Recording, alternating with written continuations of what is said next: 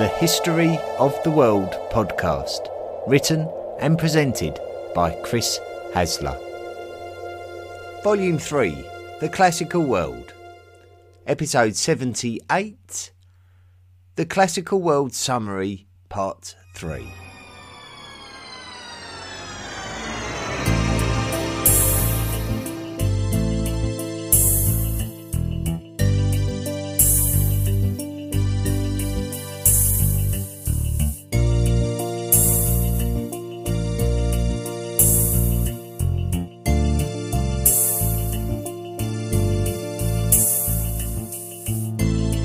The first triumvirate of the Roman Republic was made up of three men: Crassus, Pompey and Julius Caesar. Between the three of them, they influenced the Roman Senate and tried to maintain the stability of the Republic, which was in a precarious position due to political differences in and around the Senate. Crassus was killed in battle by the Parthians, who had previously taken control of the Persian lands that used to belong to the Achaemenid Persians and the Seleucids. While Julius Caesar was campaigning in Gaul, Pompey turned the Roman Senate against Julius Caesar, ordering him to disband his army and return to Rome. Julius Caesar knew that he would lose his influence and decided not to disband his army, but instead he crossed the Rubicon River with them and headed to Rome to confront Pompey. Pompey fled to Egypt, but the Pharaoh Ptolemy XIII arranged for him to be executed when he arrived, and Caesar was able to gain control of Rome. One of the most iconic acts of Julius Caesar's time as the de facto ruler of Rome was to reform the calendar, and this calendar, called the Julian calendar, would remain in widespread use right up until the 16th century and even the 20th century in Russia. Although Caesar had managed to gain control of Rome, not all of the senators were happy about this, and a group of conspirators arranged to have him murdered. This act, aimed at stabilising the Roman Republic, only served to destabilise it even more. Further political tension within the Roman Republic followed, as Mark Antony had expected to be the man to take over from Julius Caesar as the main leader of the Republic, but Caesar had actually selected a young man called Octavian. Also, there was the added problem that a wise old man within the Senate called Cicero believed that power should stay with the Senate and not with any one individual. But the two would-be rivals, Mark Antony and Octavian, saw that Cicero was trying to manipulate them both and joined forces to prevent Cicero imposing his will. Cicero was murdered as a consequence. There would be no way that Mark Antony and Octavian could coexist. And while Octavian gained control of Rome, Mark Antony would take over the lands of the east, including the lucrative lands of Egypt, now ruled by Pharaoh Cleopatra VII. An alliance between Mark Antony and Cleopatra would be uncomfortable for Octavian, and it wouldn't be long before their differences turned military, with the most important conflict being a naval one at the Battle of Actium in the year 31 BCE. Antony and Cleopatra were defeated and fled, but Octavian was able to track them down in Egypt, where they both committed suicide to avoid capture. This brought Egypt under Roman rule and paved the way for Octavian to become the first proper emperor to rule as Emperor Augustus of the Roman Empire. The instatement of a capable emperor appeared to be exactly what Rome needed to settle the differences within the ranks of the political classes that had been highly problematic for an entire century. The years of Augustus's rule are considered to be an important period for Roman literature and is referred to as the Augustan Age. The works of the poet called Virgil sought to legitimise the emperor as a descendant from the Roman gods, and the foundation of Rome being linked to a migration from Troy, linking Romans and Greeks culturally. The lyrical poet called Horace took influence from the Greek lyrical poets such as Pindar and Sappho and produced works of his own called the Odes. Another poet called Ovid wrote a work called Metamorphoses, which tells a mythological story of the history of the world, which would offer further identity and legitimacy to the Roman Empire. The historian called Livy wrote a history of the city of Rome itself. Augustus would take the Gallic city that is known in the modern day as Trier, which was captured during the campaigns of Julius Caesar, and converted it into a meaningful capital city of the northern reaches of the Roman Empire. Trier would remain important throughout its time as a part of the Roman Empire. An incentive for this would have been to have a powerful city from which to strategize against the troublesome tribes to the east called the Germanic tribes by the Romans. If the Romans had found recent success in the conquest of other areas, then they would not experience the same levels of success against the Germans, especially when the Romans experienced a devastating defeat at the Battle of Teutoburg Forest in the year 9, when they were completely outwitted. Something very significant was also happening over the other side of the vast lands of the Romans, in the lands of the Levant, at around this time also. A young man called Jesus of Nazareth was coming of age. Jesus was a Jewish man, and throughout his life he would preach a branch of Judaism that would not be the mainstream view.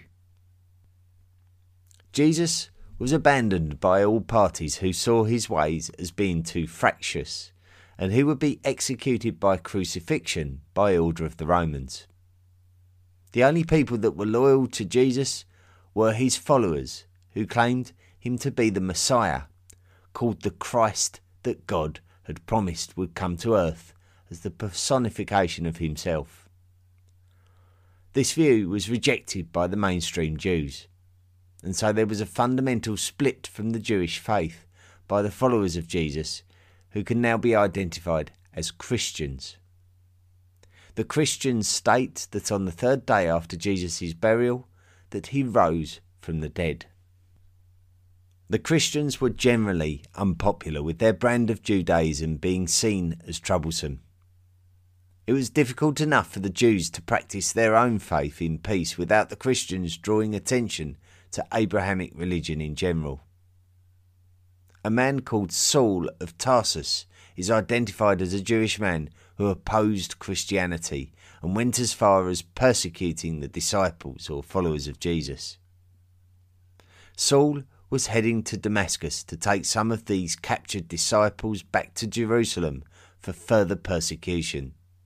But according to the Christian Bible, he was struck blind before having his sight restored by a Christian disciple, and from then on he would convert to Christianity and be known as Paul, and spend his later years as a missionary attempting to spread the word of Christianity.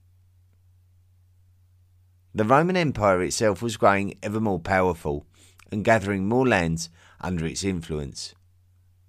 Following the conquests of Carthage and Egypt in North Africa towards the end of the first millennium BCE, the Romans extended their influence over the whole of the Mediterranean coast of North Africa, including the coastlines of the modern countries of Libya, Algeria, and Morocco. Now Rome would have control of all of the coasts of the Mediterranean Sea. Where the Romans had failed to secure lands in the territories of the Germanic tribes after their defeat at Teutoburg Forest, they did manage to secure the lands in Britannia which had evaded Julius Caesar's reach in the previous century. 11 important tribes of Britannia submitted to the Romans, who were under the rule of Emperor Claudius.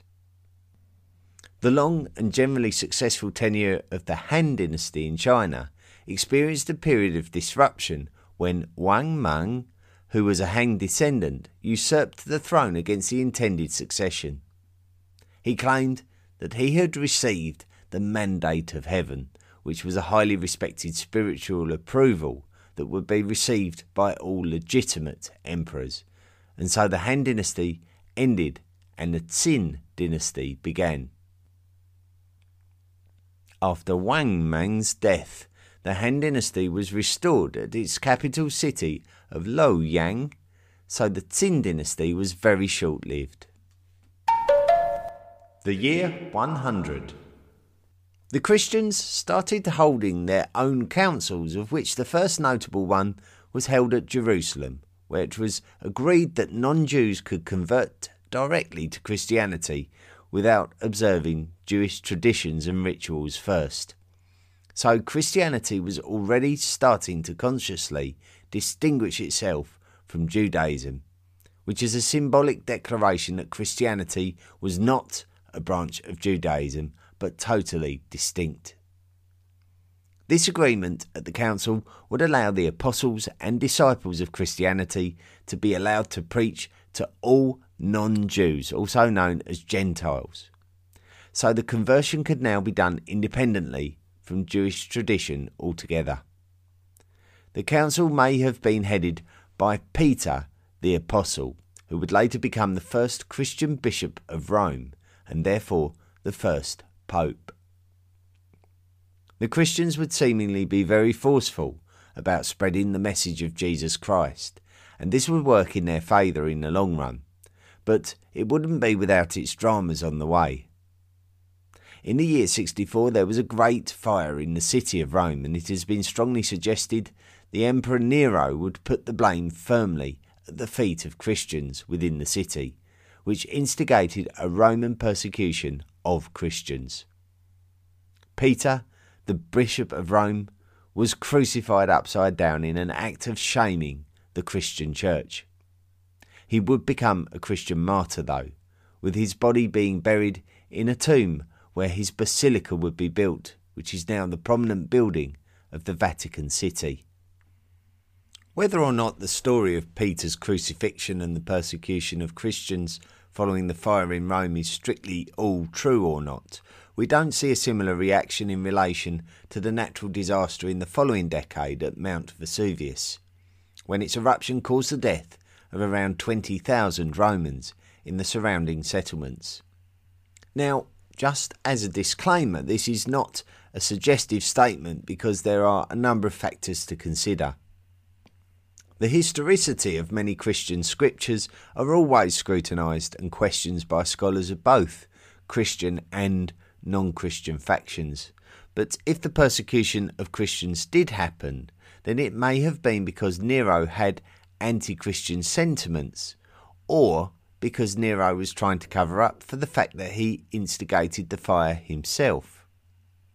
The fact that Vesuvius was a completely natural disaster could differentiate it from the Great Fire of Rome, which was strongly considered to be a deliberate act, and it was also after Nero's lifetime in any case. What we do know is that the Romans completed the construction of the Colosseum, the great stadium in Rome, and held 100 days of games in the year after the Vesuvius catastrophe, possibly lifting the spirits of the population and demonstrating a great sacrifice to the pagan gods, maybe in an attempt to avoid a similar disaster in the future. It is also important to note that the relationship between the Romans and the Jews was also far from harmonious during this period.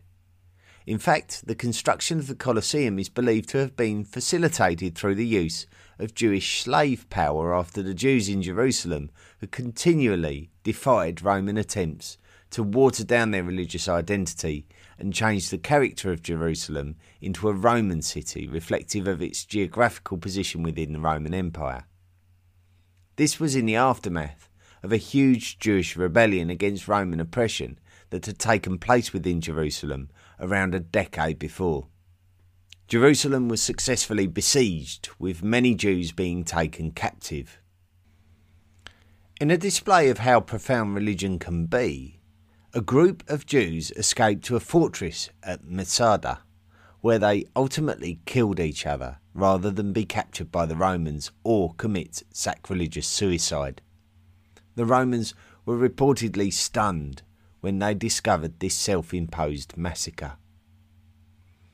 It would only be a matter of time before dissent among the Jews would ascend to dangerous levels again in defiance of the Roman desire to Romanise Jerusalem. The Bar Kokhba revolt during the reign of Emperor Hadrian resulted in the expulsion of all Jews out of the city of Jerusalem and an imperial ban on the religion altogether. Emperor Hadrian had inherited the greatest Roman Empire known from his predecessor, Emperor Trajan. Trajan had extended the empire all the way to Mesopotamia, albeit briefly due to its reconquest by the Parthians. Control of the lands to the east of the Levant was very important to the Romans now that the popular trade opportunities offered by the Silk Road were at stake. The Parthians were under intense pressure due to the aggression of the Romans and the emergence of a powerful new empire in the lands that had previously been the homelands of the Eurasian, that had become an impenetrable buffer between Parthia and the route to China. This new empire had been created by a Eurasian tribe called the Kushana, and they would extend their influence to include a great swathe of land across the whole of the north of India, thanks to the abilities of their greatest ruler, Kanishka. This extension of the Kushan Empire helped to speed up the spread of the knowledge of Buddhism through the lands of the Kushan, who actively converted to the religion, and then onwards to China, where it would start its journey into becoming a major part of China's religious identity. Kanishka would conduct a Buddhist council that would standardise Buddhism, but not for the entire global Buddhist community, as this was not recognised by the alternative branch of Buddhism that flourished in Sri Lanka. Han China had its own issues securing their own branch of the Silk Road and had to battle with their long-time enemies called the Xiongnu in order to maintain a link to the Kushan Empire, who ruled the lands between themselves and the Parthians, and in turn the Romans. The Han managed to inflict an important defeat of the Xiongnu. Gan Ying was a Chinese diplomat who attempted to reach the Roman Empire, but only got as far as the Parthian Empire, where he would still do much to take knowledge back to China and help to create more trade opportunities. It was around this time that the Chinese mastered the production of paper, and that skill would eventually travel westwards, but one of the greatest desires of Western cultures was the attractive material called silk, which is why the trade route is called the Silk Road. Going back to Rome, we previously spoke of the Augustan age of literature. Following this age was the Silver Age, which saw the popularity of satirical poetry such as those works written by Juvenal and Martial. The well-celebrated historian called Tacitus also lived during this period and wrote about Jesus within his works, which gives us an important non-biblical account of Jesus' life. Christianity would spread all around the world eventually, but one of the first areas away from European lands would be the Kingdom of Aksum. But this would not happen until the 4th century. The Kingdom of Aksum is closely associated with the modern country of Ethiopia, and it would be around this time that Aksum would become a significant kingdom in the lands of the Upper Nile, south of the Kushite Kingdom of Meroe. It would also be correct to cite this period of time that the great Mesoamerican city of Teotihuacan became of significant importance, and it is believed that the people of Zapotec ethnicity would live there among the local population. The year 200. If most of our stories about classical age cultures sound happy and glorious, then the road into the 3rd century was nothing short of disastrous for all of the Silk Road cultures. We spoke of how the Roman Empire reached its greatest extent under the Emperor Trajan, But while attempting a military campaign against the Parthians again, the Romans were ravaged by a highly infectious disease, possibly smallpox. All military aggression had to be halted, and the Romans were forced onto the back foot. The Romans never recovered to the dominance that they had displayed before this, always a shadow of its former self from here on. The Romans would make the tough decision of allowing all free inhabitants of their empire to become full Roman citizens in the hope that they could maintain the loyalty of the societies living on the fringes of the empire. The Romans were now experiencing more and more pressure from the Germanic tribes living on their northern frontier, including Gothic tribes who would play a vital role in the later years of Classical Age Roman history. Rome celebrated 1,000 years of its existence with another set of great games in the Colosseum. The games would involve the slaughter of many gladiators and exotic animals in a sacrifice to the pagan gods. But the influence of Christianity on many within the Roman Empire meant that such sacrifices were not looked upon by everyone as a glorious event. These great games masked the fact that the Roman Empire was in turmoil, with emperors being continually undermined, deposed, or assassinated. Christianity had gained popularity quite quickly in Rome's African provinces, and particularly in Egypt, where it would be referred to as Coptic Christianity, with the language of Egypt being a bit of an amalgamation of ancient Egyptians influenced by Greek language, which was the typical official language of the eastern half of the Roman Empire. Christian theologies would emanate from Africa with more freedom as a consequence. Tertullian was born in the Roman city of Carthage, which was built on the site of the Old City. He would write Christian literature in Latin, and he would unashamedly defend Christianity against its critics. Even though he is colloquially referred to as the father of Latin Christianity, his sometimes controversial points of view mean that he is not grouped among the Church Fathers, who are viewed upon as the earliest authorities on Christianity. Clement and Origen are contemporaries of Tertullian and created works in the Egyptian city of Alexandria. Egypt had accepted Christianity more readily than most other places within the Roman Empire. Clement originally came from Athens, but became the dean of the catechetical school of Alexandria, where he would write Christian theologies, also defending the Christian faith. There was another catechetical school in the city of Antioch, on the Levantine coast of southern Turkey. The two schools differed on their teachings of Christianity. Clement was replaced as the dean of the School of Alexandria by another celebrated Christian theologist and writer called Origen. Origen was dedicated to the Christian faith and lived a simple ascetic lifestyle, not dissimilar to those early devout Buddhists that we have described during the series. Origen is also considered to be a church father, but all of these Christian theologists are also referred to as Christian apologists due to their vehement defence of the Christian faith. So there would be a growing number of works related to Christianity written in both Latin and Greek, which would make it easier to spread the word of Christianity throughout the Roman Empire. It does appear that by this time the Romans were trying to deal directly with the Chinese, but the Chinese themselves were also experiencing internal problems with corruption within the political ranks. The population was being neglected, and a coalition of Taoists raised armies that would rebel against the central Han state.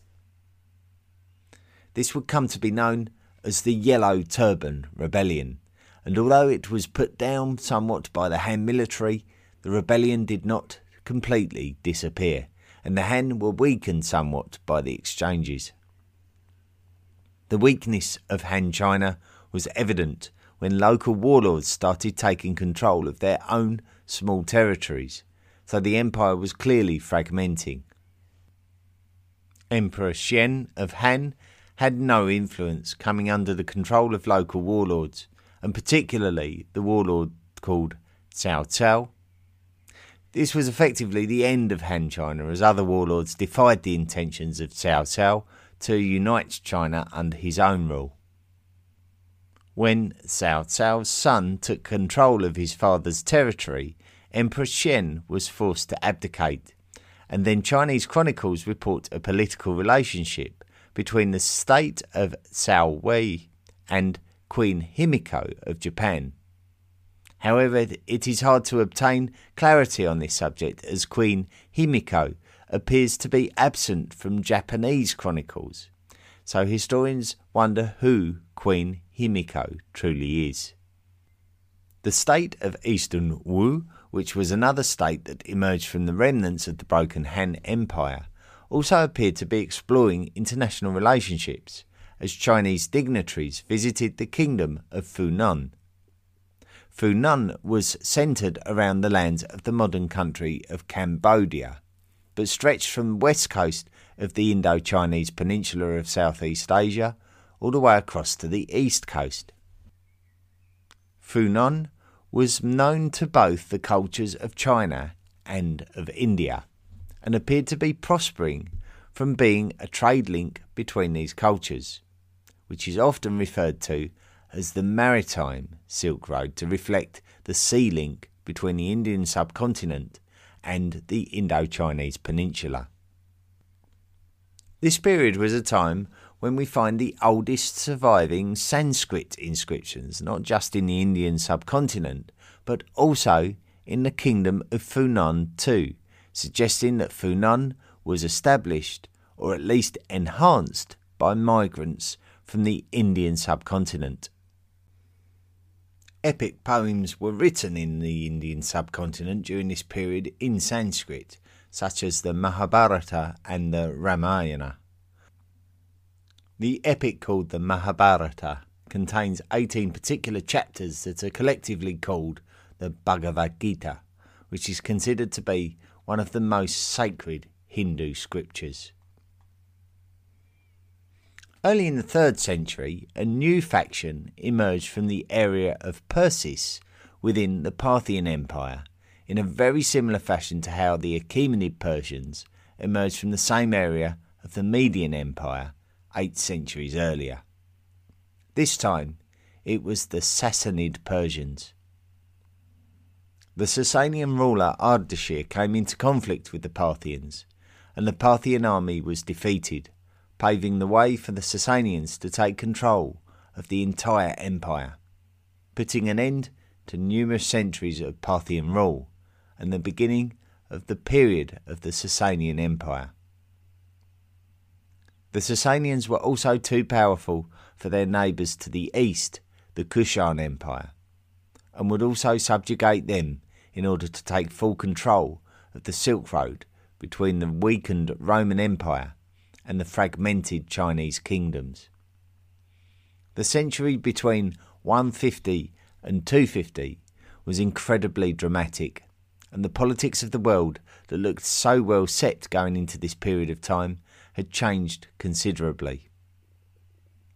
World religions would also develop a similar manner to world nations. Buddhism split into differing theologies with the emergence of the Kushan Empire in previous centuries. Christianity within the Roman Empire was fragmenting into different branches. This was also a period of time where the Mishnah was written down, which was an oral tradition of the Jewish faith based on the instructions that God gave to Moses. However, it is important to note that not all denominations of the Jewish faith accepted the Mishnah. The most common form of Judaism in the modern world is Rabbinic Judaism, and this branch of Judaism accepts the Mishnah.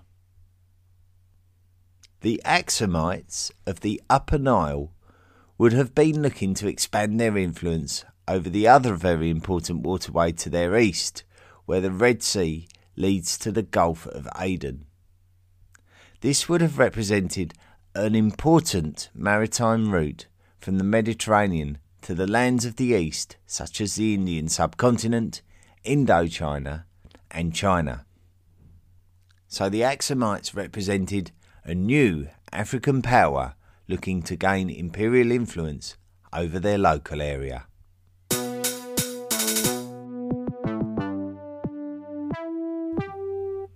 Thank you very much for listening to this week's episode of the History of the World podcast, the third of 4 parts that summarise the classical world. Of course, next week will be the final part of the summary and therefore the final episode of Volume 3. So it's been a long journey, but we're all here and we've all made it this far. So just one more to go and that'll be it. Now, if you enjoy the History of the World podcast, remember it's a free project. You get to listen to each episode free of charge. And but of course, we probably wouldn't be here if it wasn't for those lovely people who supported us along the way. And they've done that by making financial contributions through the Patreon website. So if you would like to support the History of the World podcast, then do consider making a monthly donation to help to keep us going. And we're looking forward to Volume 4 now, so we need to prepare as much as possible for that.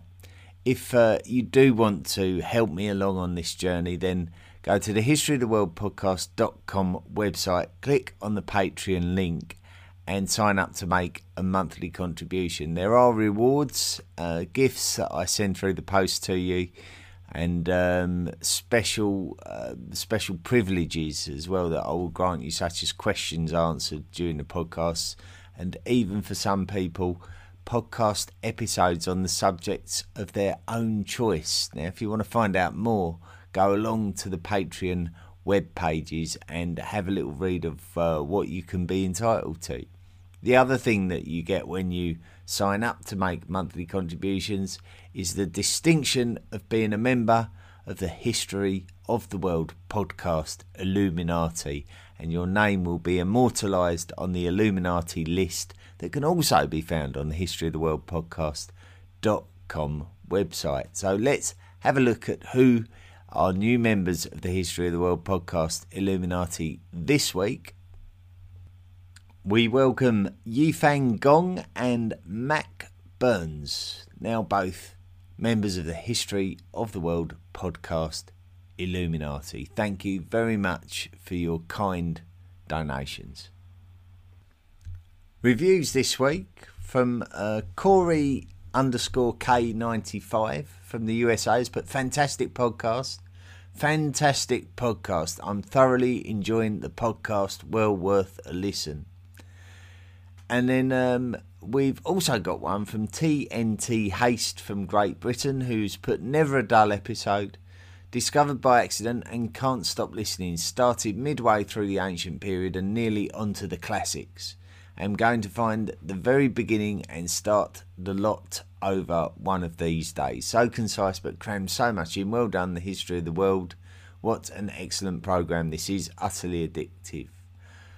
Thank you. Very, very kind indeed. I can never thank yous enough for all your kind reviews, and always quite humbled by how complimentary they are. And I hope to continue to entertain you for many, many more episodes to come.